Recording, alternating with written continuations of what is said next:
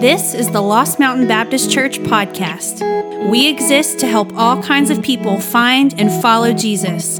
For more information about service times, giving, and upcoming events, check out our website, lmbc.us. We hope you enjoy this week's message.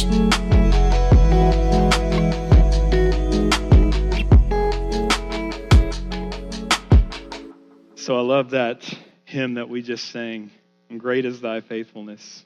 And it's based off of that passage from Lamentations, right? But this I call to mind, and therefore I have hope.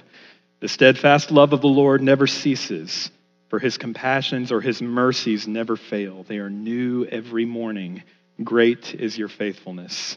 I don't know about you, but the fact that his compassions are new every morning is a great comfort to me, because I know that I have the tendency to not do the things that God wants me to do. Can anybody understand what I'm talking about? Has anybody gone through a season or a series of life circumstances where you chose not to go this way and chose to go in opposite direction? But we have his mercies that are new every morning, and for that we are grateful. So I'm so glad to see everybody this morning. Before we get started, I wanted the opportunity for us to say together as a congregation this morning the Lord's Prayer. So you can just remain seated. I know you've been standing for a long time, but the words to the Lord's Prayer are a little bit modern, but they'll be up on the screen. And I would like for us as a church, as the church has said for so many centuries together, as they've gathered for corporate worship on many occasions, they've voiced the Lord's Prayer together. So I would like for us to do the same thing this morning before we get started. So say this along with me. Our Father in heaven, hallowed be your name. Your kingdom come, your will be done on earth as it is in heaven. Give us today our daily bread, and forgive us our debts, as we also have forgiven our debtors.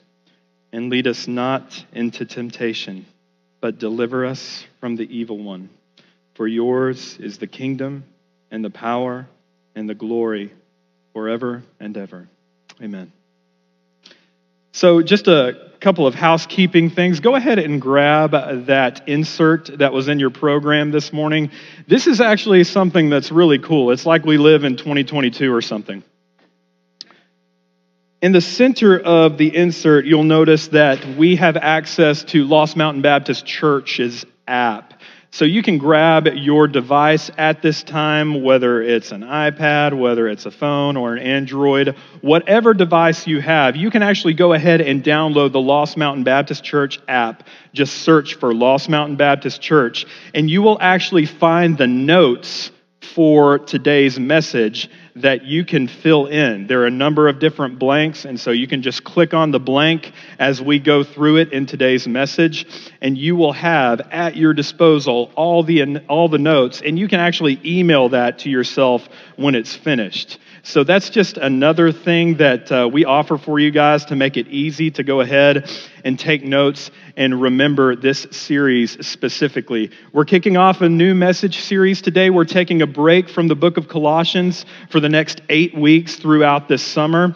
As many of you know, we're starting Acts and the Mission of God today, and that coincides with our sermon-based home groups that are going to be meeting together beginning this week. I'll speak a little bit more about that. But for now, let's go ahead and just dig in. Now, The Office is a TV show that premiered on March 24th, 2005. It was an adaptation of a single-season British show by the same name. It follows the lives and office culture of the employees of Dunder Mifflin, a fictional paper company set in Scranton, Pennsylvania. Now, one of the characters on The Office is a salesman named Andy Bernard. Now, Andy is an East Coast prep school type from a well-educated and affluent family. He's dubbed The Office's most unlikely likable character, and you can't help but cheer for the guy. One of my favorite Andy Bernard quotes comes from a 2-part episode where the different Dunder Mifflin branches were competing to see which branch could lose the most collective weight in a given time frame. Andy eyes the upcoming challenge with enthusiasm, and he says, Andy Bernard does not lose contests. He wins them, or he quits them because they're unfair. See, there's this basic human desire to be a part of something that's successful, something effective, something that's going to accomplish the purpose for which it exists. A basic desire, if you will, to be on the winning team. Give a child a few seasons on a losing team, even in a sport they love, and they often want to stop playing that sport. Study fundraising patterns, and people do not tend to give to organizations with the greatest need, but organizations with the greatest momentum. So that's what that is about. The impulse is so universal among human beings that it seems almost God-given, and maybe it is, even if given to greater and lesser degrees. When it comes to competitiveness, however, and the desire to win, on a scale of 1 to 10, our pastor, Matt, would probably be like a 13. We know Matt. We know he's a driven and motivational and motivated type of person, but you get a personality like mine. On that particular scale, I'm more like a 3. So he may win more across his life, but I'm more relaxed, and I'm probably going to live longer than he does. So, it seems like a fair trade. So the book of Acts gives us a historical glimpse into the church as God's redemptive movement on earth that will not fail. It marches on. It has been and will continue to be, if you'll permit me to use this term, successful. It's what Erwin McManus refers to as the unstoppable force. And when Gallup releases a study like it did on March 29th of this last year with the title, U.S.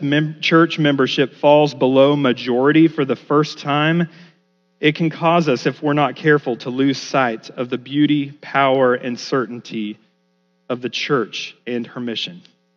See, the church is an unstoppable force. The church will prevail. The church's mission will advance, triumphing over every obstacle and every foe. This is the foundation upon which we build our lives as Christians. This is true, and we can have full confidence in it because it is rooted in God's sovereign will and in the promises, fulfillment, and results of God's redemptive purposes. Now, with this in mind, we turn to Acts chapter 1. So turn with me, if you would, to Acts chapter 1. We're going to kick off in verses 4 and go through 8. And periodically throughout today's message, we're going to be skipping around a lot. So just have your Bible or your device ready to go as we make our way through. Acts chapter 1, beginning in verse 4. On one occasion, while he was eating with them, he gave them this command: "Do not leave Jerusalem, but wait for the gift my Father promised, which you have heard me speak about. For John baptized with water, but in a few days you will be baptized with the Holy Spirit." Then they gathered around him and asked him, "Lord, are you at this time going to restore the kingdom to Israel?" He said to them, "It's not for you to know the times or dates the Father has set by his own authority, but you will receive power when the Holy Spirit comes on you, and you will be my witnesses in Jerusalem and in all Judea and Samaria and to the ends of the earth."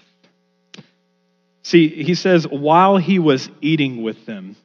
Can you think of several different occasions where Jesus was eating with his apostles and significant things began happening? There's something to us sharing our lives with one another around a shared table, whether it's a meal, whether it's discussion, whatever the case may be.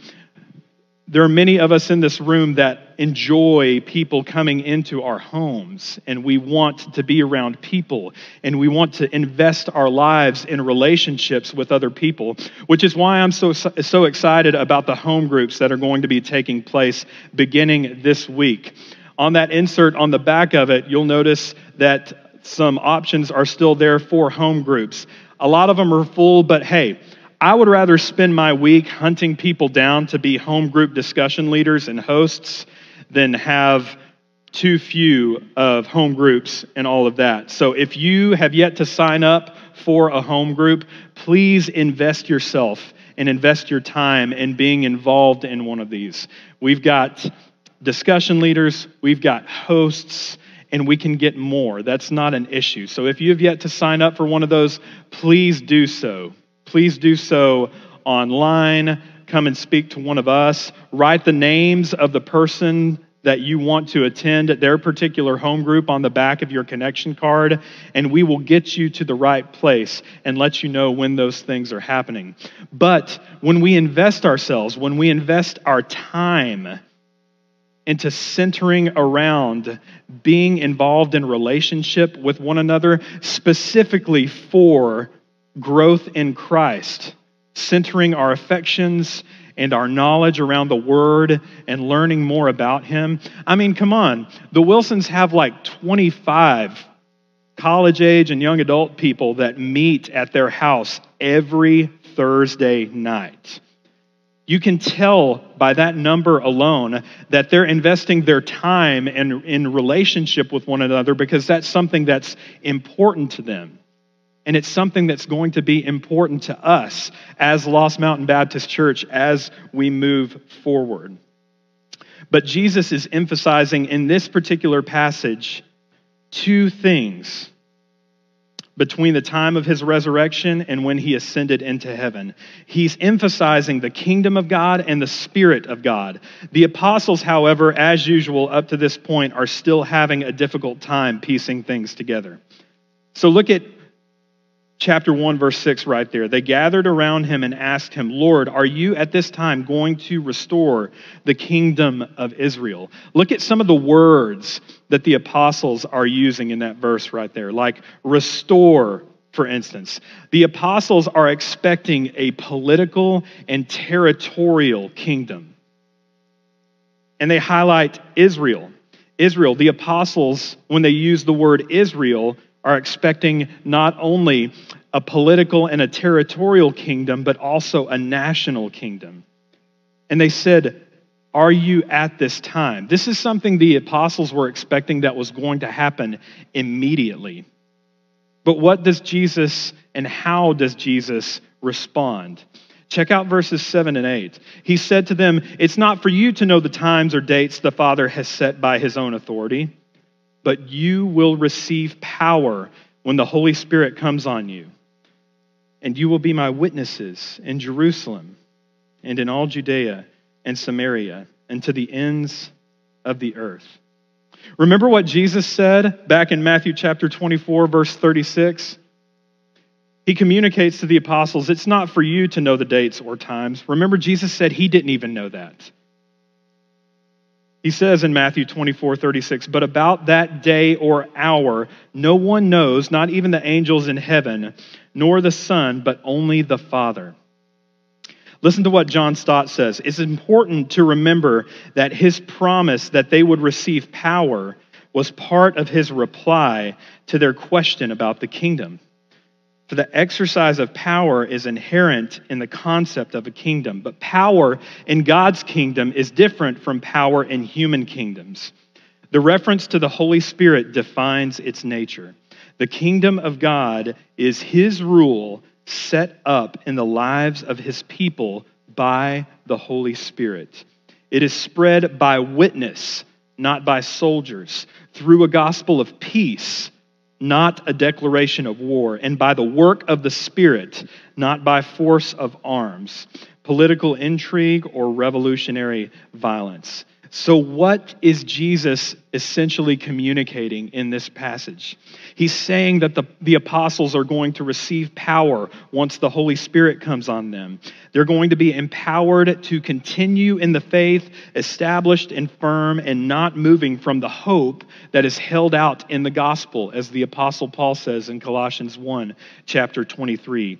They will confidently make disciples of all nations, baptizing them in the name of the Father and the Son and the Holy Spirit, and teaching those disciples everything that Jesus has commanded. That's the Great Commission. You and I have been commissioned by Christ to do the exact same thing.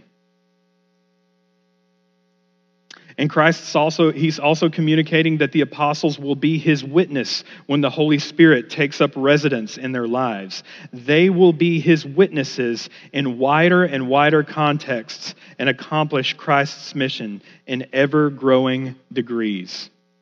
And so this explains the church as an unstoppable force. The church is an unstoppable force because of Christ's promises.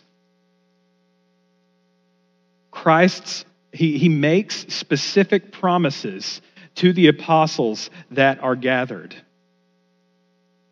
And so let's continue on in Acts chapter 2. Flip over one page and we'll begin in chapter 1 and go through, in verse 1 and go through verse 6.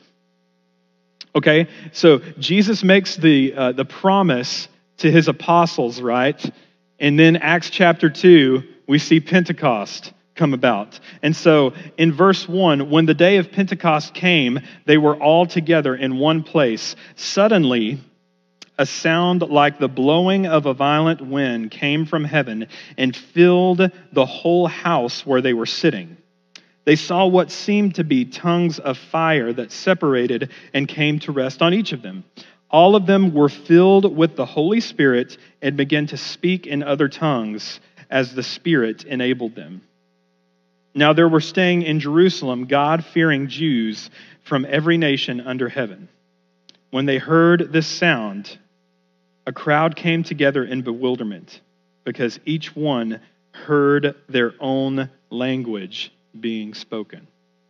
Okay, so this is the day of Pentecost. Pentecost means 50th.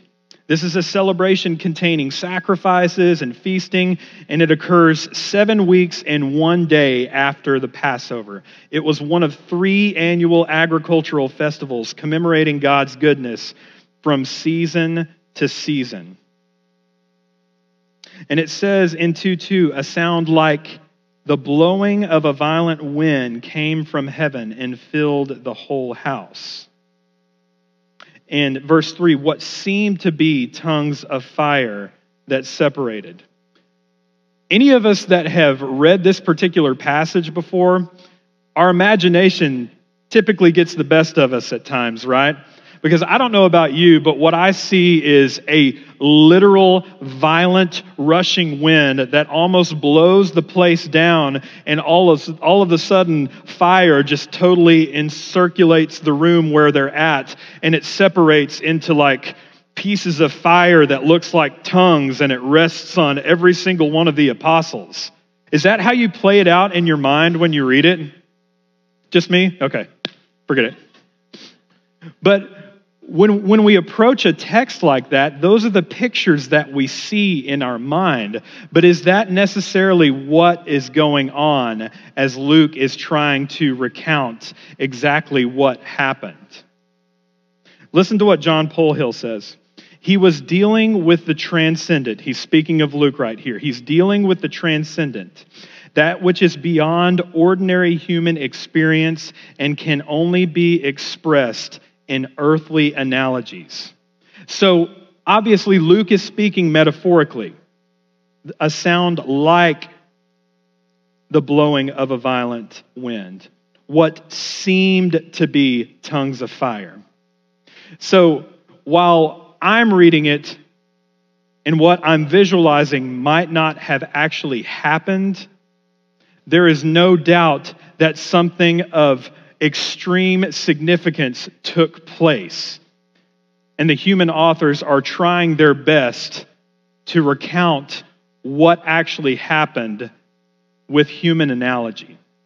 But nevertheless, the Holy Spirit has now come upon Pentecost, and He is changing things.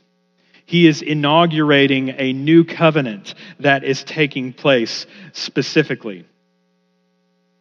So Listen to what John Stott says again. The noise, like wind, may have symbolized power, such as Jesus had promised them for witness. The sight, like fire, purity, like the live coal which cleansed Isaiah. And the speech in other languages, the universality of the Christian church. Now, this serves as a good reminder for us to pay close attention as we read through the scriptures in order to understand what was being communicated to the original recipients by the Spirit-inspired author. It's important that we pay very close attention when we approach any passage of Scripture so that we can understand what was being communicated in the light of the day that it was originally written. So paying close attention.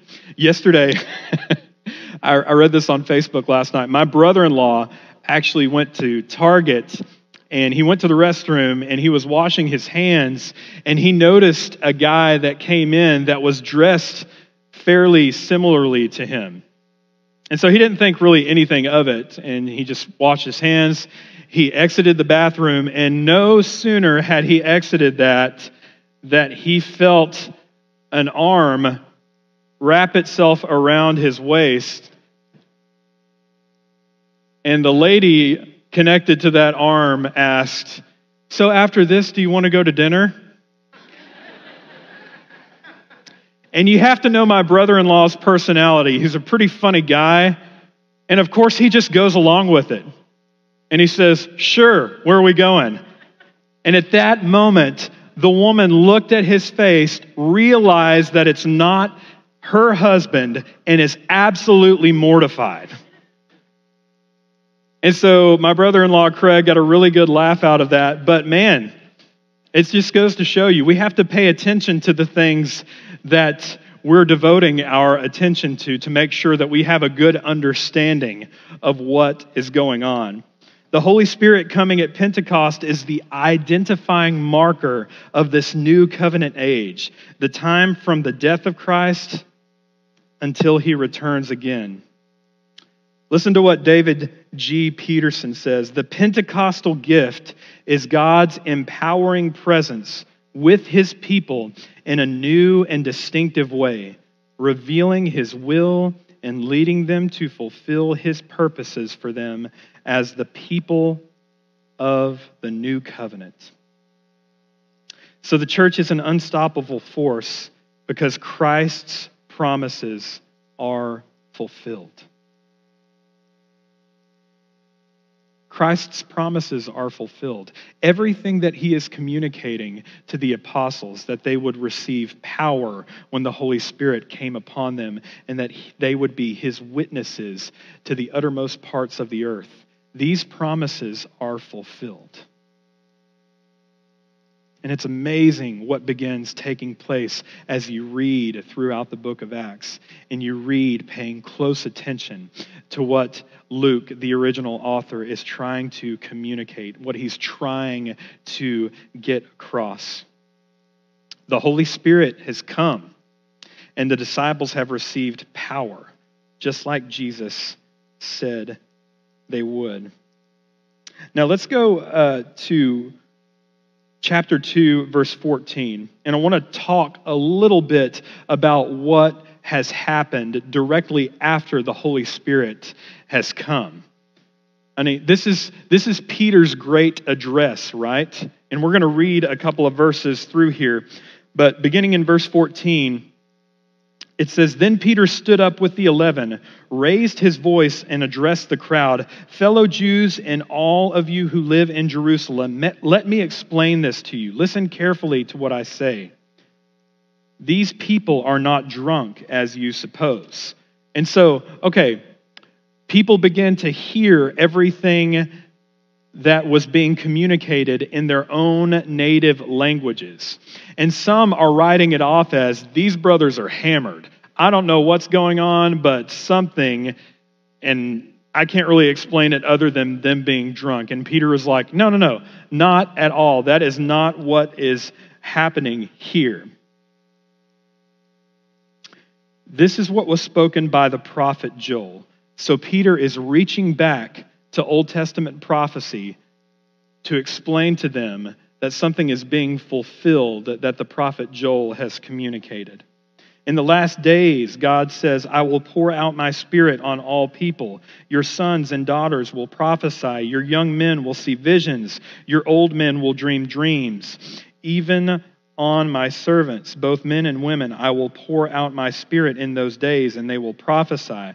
I will show wonders in the heavens above and signs on the earth below. And on and on and on he goes.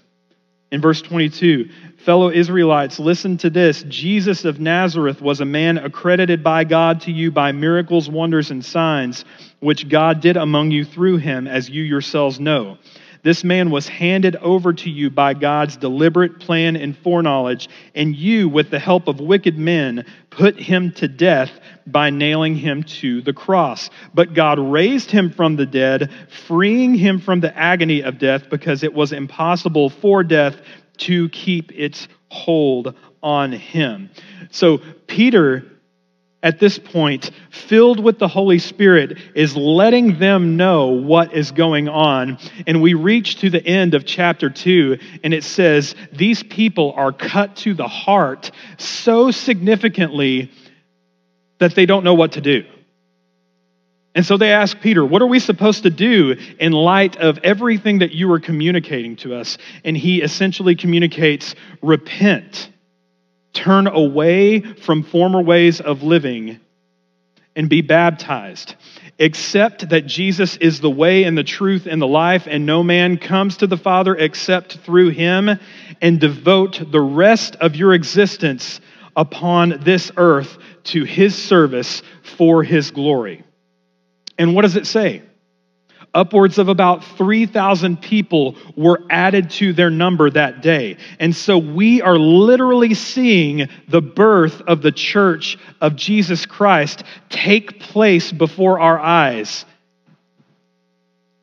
in chapter 2. This is a monumentally significant event that takes place in the book of Acts. And it's the very reason we're sitting in these seats today. Something has so happened in our lives, it has been disruptive in such a way that Christ's Holy Spirit now indwells every single person in this room who has called upon the name of Jesus to be saved. Therefore, you are no longer living for yourself. You are living for the very God and Savior who has purchased you by his own blood and sacrifice and resurrection. Can I get an amen? Hey. This is what is occurring in the book of Acts. But it's interesting because we see the response that happens in chapter 2. Upwards of about 3,000, like I mentioned, were added to their number. But that's not always the response. That's not always what people buy into. And we'll move on to chapter 7 here in just a minute. But man, if you haven't read this portion of Scripture in a while, I encourage you to take some time this week and read that, because there is a lot that elapses between chapter 2 and chapter 8. But moving right along, I want us to go to chapter 7. So things are happening. The church is born. People are meeting in homes. They're laying down their stuff. They're selling their possessions. They're breaking bread together. They're sharing meals around the table. They're excited about what the Holy Spirit is doing in their midst. And they realize that this is something that they have never been involved in their existence. But we reach this point where Stephen shows up on the scene. And if you haven't read Acts chapter 7 in a while, I encourage you to do that as well, because what Stephen really rolls out here is the entire biblical narrative encapsulated in 50 to 60 verses. And so we can back up a little bit to chapter 6 and start in verse 8. It says, Stephen seized. Now Stephen, a man full of God's grace and power, performed great wonders and signs among the people. Opposition arose, however, from members of the synagogue of the freedmen, Jews of Cyrene and Alexandria, as well as the provinces of Cilicia and Asia, who began to argue with Stephen. But they could not stand up against the wisdom the Spirit gave him as he spoke. I like that verse a lot. Because conventional wisdom cannot stand up to biblical wisdom. And what that needs to communicate to us this morning is that we need to be investing our time in biblical wisdom. And we can't invest our time in biblical wisdom unless we are consulting the source from which biblical wisdom comes from. And that is the inspired Word of God itself. Because we believe that this word is living and active and sharper than any double-edged sword and piercing as far as the division of soul and spirit, of joints and marrow, and able to judge the thoughts and intentions of our hearts. And so we have to be in it. Christians have to be in the word. And what it says about Stephen is that people couldn't match up to him. So what do? They start spreading lies about his character. What did they do to Jesus? They started spreading lies about his character. And so we see that they couldn't stand up against the wisdom the Spirit gave him as he spoke. Verse 11, then they secretly persuaded some men to say, we've heard Stephen speak blasphemous words against Moses and against God. So they stirred up the people and the elders and the teachers of the law. They seized Stephen and brought him before the Sanhedrin. Okay, Sanhedrin is it's a different word, and we have to have a little bit of background as to what's going on. The Sanhedrin was a group of high priests that included their family, as well as many affluent men, maybe civic leaders of the time, but also scribes. And they comprised about 70 individuals. So these people brought Stephen and set him up in a room full of 70 people. So 70 people against one man, yet that did not stop him. That did not sway him from being able to communicate the wisdom that God had given him. Verse 13, they produced false witnesses who testified, this fellow never stopped speaking against this holy place and against the law. For we have heard him say that this Jesus of Nazareth will destroy this place and change the customs Moses handed down to us. All who were sitting in the Sanhedrin looked intently at Stephen, and they saw that his face was like the face of an angel. Stephen is not going to be intimidated by people's false accusations. And that says something to me as well. As a 21st century Christ follower, I cannot be swayed by everything that is occurring in our world right now. I have to fix myself and plant myself in the Word so wholeheartedly that it's just coming out of my mouth, that it's what I speak about. As Peter mentions, we can't help but speak about what we've seen and heard. May it be so for us as 21st century Christ followers, that we can't help but speak of the things that we have seen and heard. And it's the same with Stephen. He's standing before 70 members of the Sanhedrin, and he is unapologetically not backing down to all of the insults and all of the lies that are being hurled against him.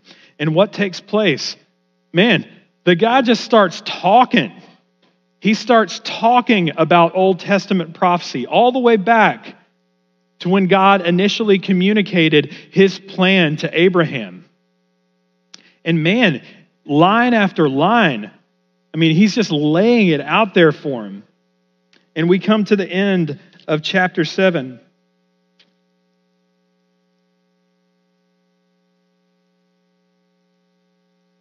And we go to verse 51. Oh, and I love this.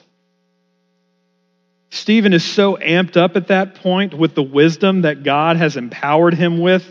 And he essentially says, you stiff-necked people, your hearts and ears are still uncircumcised. You are just like your ancestors. You always resist the Holy Spirit. Was there ever a prophet your ancestors did not persecute? They even killed those who predicted the coming of the righteous one. And now you have betrayed and murdered him. You who have received the law that was given through angels and have not obeyed it. I mean, man, can you imagine that? Can you imagine that particular setting? He's hurling this right back at 70 individuals who have had nothing but false accusations to communicate to him. And he's like, you know what? You're just like your fathers were. And now you are denying the very Lord of glory himself. And you have no right to partake in what I am speaking about because your hearts have been hardened to the truth. And we know what happens, right? They begin picking up the stones to throw. This is a very different outcome from what we've seen from Peter. We've seen 3,000 people come to faith in Christ and the church is born. But a different scenario where a representative of Christ is standing before the hard-hearted members of the Sanhedrin, and all that's left is his eventual death. But even then, Stephen isn't swayed by this. I mean, his physical nature will absorb the blows, and those will, in fact, hurt him, obviously, as the stones are being thrown. But what does he communicate? He's essentially saying, I'm seeing heaven opened up. And I'm seeing Jesus at the right hand of the Father. And even then, man, they're closing their ears. They're labeling him blasphemous. But what does he say right before he takes his last breath? Don't hold it against them.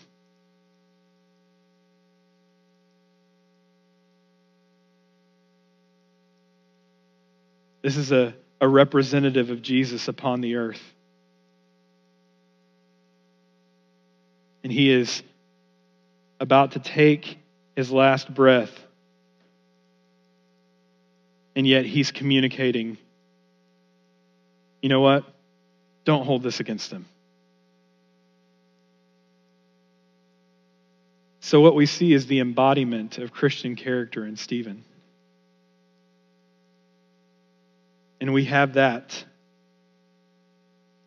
to look to as an example for how we ourselves respond in various circumstances, right?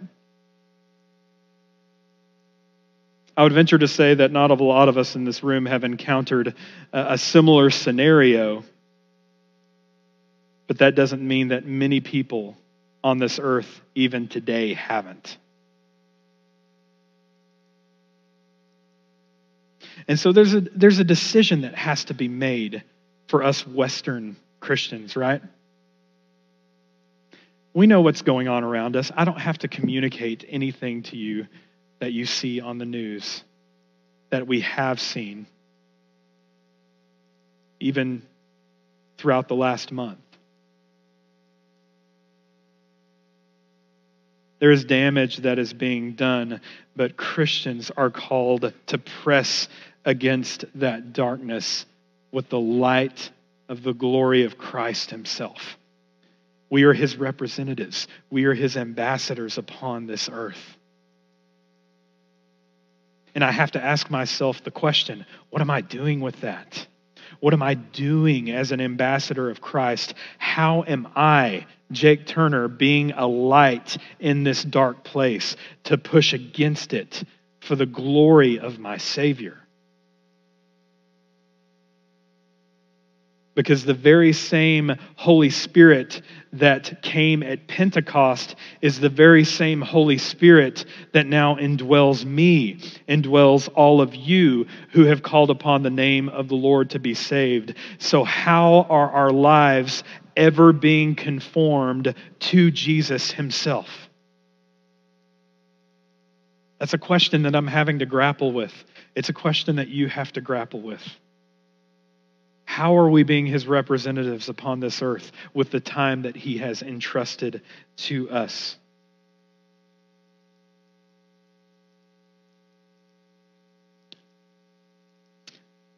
As Christians, there's a commitment to biblical teaching, worship, and prayer. Go back to chapter 2. Verse chapter. What am I saying? I don't know. Go back to chapter 2 in verse 42. They devoted themselves to the apostles' teaching and to fellowship, to the breaking of bread and to prayer. Everyone was filled with awe at the many wonders and signs performed by the apostles. All the believers were together and had everything in common. They sold property and possessions to give to anyone who had need. Every day they continued to meet together in the temple courts. They broke bread in their homes and ate together with glad and sincere hearts, praising God and enjoying the favor of all the people. And the Lord added to their number daily those who were being saved. This is another reason why I'm very excited about the opportunity to gather in these summer home groups. Because as a staff, we're really hoping that this pushes us into a season where we continually gather in small settings like this in each other's homes, and we are literally playing this out. We're sharing meals with one another. We're sharing our lives with one another. We're creating environments of trust where people feel safe to disclose the things that they don't disclose to anyone else. Trusting that those are in confidential environments where all we're doing is trying to hold one another up because life is significantly difficult. It's a place where we don't have to play games. There doesn't have to be pretense. You can communicate who you are and what you struggle with. And that's not going to be held against you because you're in a safe place. You're in a place where you have things in common with other believers who know the struggle. And that's a place where prayer can happen. And we can see deliverance from these things. We can see the Holy Spirit actively at work in these environments. And then, as situations and circumstances beyond our control continue to happen, these people in our groups are the people that we call on. Hey, could you meet me somewhere? Could you pray with me? Hey, wherever you are, whatever you're doing, can you stop? Can you just pray for me? I don't know about you, but I want to be in those types of environments where I know that I'm known and cared for and challenged and encouraged. There's a commitment to sharing your life and your resources.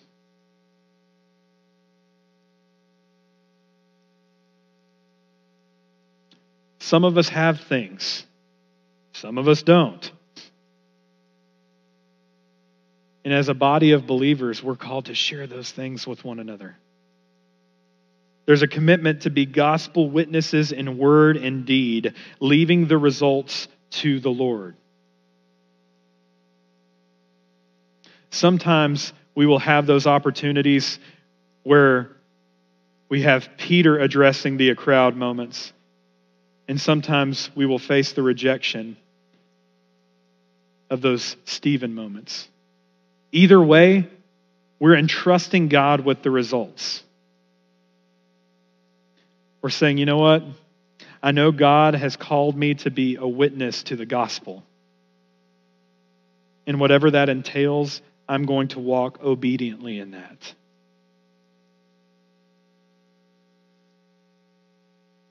We spent last week in Texas. Man, I'm glad Georgia is my home now. Texas is very hot, and I don't do well in hot environments. So now that I'm back here, everything feels right and everything is good. But we were attending an intensive at Baylor University with N.T. Wright. You've heard Matt talk about N.T. Wright several times. We were actually sitting in the same room with one of the premier theologians in the entire world, and it was really intimidating for a guy like me because I'm just kind of like, yeah, I'm a pretend intellectual, and I'm sitting in a room filled with PhDs and various types of theology, and I'm just trying my best to keep up with what's being spoken. But there was something in particular that N.T. Wright spoke about the characteristic of Christians, and he said, we are to be people of lament because that's a necessary component of being a Christ follower. We will endure seasons of great difficulty, and therefore we're called to lament. But he says, people of lament, Christians are to be people of lament at the places where the world is in pain. And that just struck me. Because you think about the mass shooting that happened in Uvalde just a couple of weeks ago. And you think about the number of churches and the number of Christians that have just flocked out there to be able to serve these people. That's an example of what I'm talking about. People in lament at the places where the world is in pain. That's what God's called us to. We can do that. We can accomplish those things.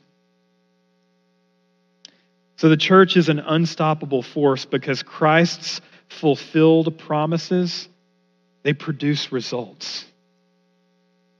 They produce results. We were not saved for the sake of being saved. Yes, you can say that we were saved from something, but more importantly, what? We're saved to something.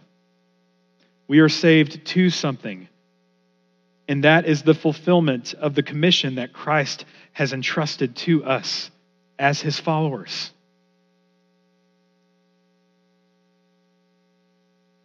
In the introduction of Erwin McManus's book, An Unstoppable Force, he describes the missional life cycle of local churches that remain a force for the gospel across the years. He writes, when a healthy relationship exists within the life cycle, a selflessness of giving oneself away is created.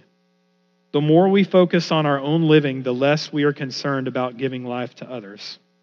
The only way church buildings stay filled through generations is if the church lives and dies and is born again over and over. Soon we realize that the church is not the same church it was 20 years ago or even 4 years ago. To make the kind of impact in human history that God desires, we must find our fulfillment in the rightness of this life cycle. In the end, it's not so much about prolonging or perpetuating our own life as it is about giving new life to others. So McManus is exactly right. The church really is an unstoppable force. And if we want to be a faithful expression of that great truth, we have to be a church of people who consistently give ourselves away. Trusting in the promises, fulfillment, and results of God's redemptive purpose, we become people who die to ourselves, our preferences, our what's in it for me mindset, our tendency to view the church as a provider of spiritual goods for our consumption. And instead, we give ourselves away for the sake of the gospel, the beauty and power of God's good news in Christ. We give ourselves away to one another, and we give ourselves away to the world around us. That's when, empowered by the Holy Spirit, we truly become part of God's unstoppable force. So the question we have to ask ourselves this morning, and I have to ask myself, is what do I choose?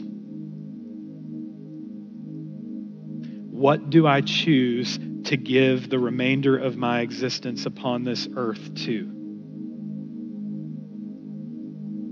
And if I am a legitimately born again, regenerate follower of Christ,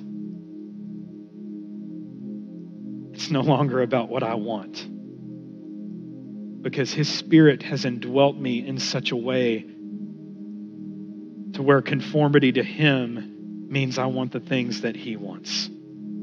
And I want to pursue the things that he wants me to pursue. It's his glory upon the earth as it is in heaven. So let's be about those things. Here in just a minute, we're going to invite every baptized believer to participate in communion. This is a significant ordinance, because what are we doing? This is obviously symbolizing the body and the blood of our Lord. And as we take it together, we are proclaiming his death until he comes again. So at any point during this last song, you can make your way out of your seat. You can come to one of the communion stations. For those that need a gluten-free option, those are in the back tables. But take the piece of bread, dip it in the juice, pray in groups of people, pray individually. But we are going to take the supper together this morning, proclaiming the Lord's death until he comes again.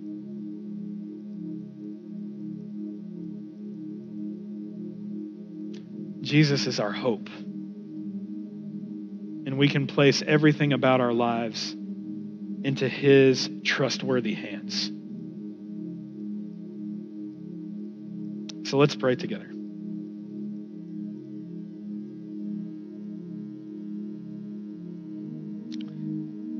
Father in heaven, you have made a way through your Son, Christ Jesus, to be reconciled to you. Because for our sake, you made him to be sin who knew no sin, so that in him we might become your very righteousness.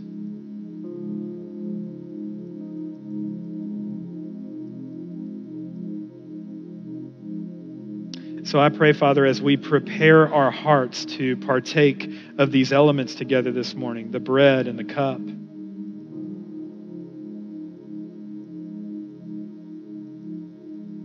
that we would partake of it understanding that there is something that you have saved us from, but more importantly, you've saved us to. And that is the commission that you have entrusted to us, reaching to the uttermost parts of our community and ultimately the world. Help us to realize that because of your Spirit that indwells us, we are burning lights in dark places.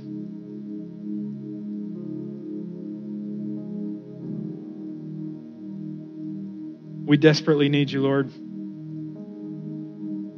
We choose our own paths over and over again. Would you forgive us of those things that we have done that we are not supposed to do, and would you forgive us of those things that we are supposed to do yet have not done. I pray over every person that is either in this room or watching us online. There's a battle going on within each of us. The weight of this world is too much to bear at times. But help us to understand that there is overwhelming victory in Christ, because he is our hope in life and in death.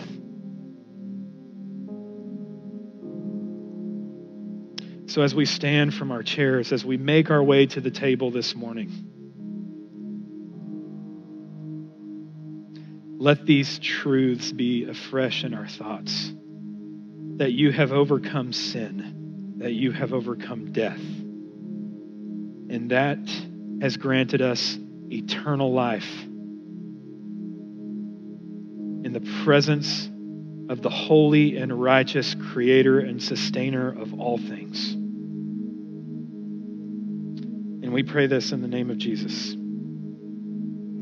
Amen. Thanks so much for joining us online at the Lost Mountain Baptist Church podcast. For more information about service times, giving, and upcoming events, check out our website, lmbc.us.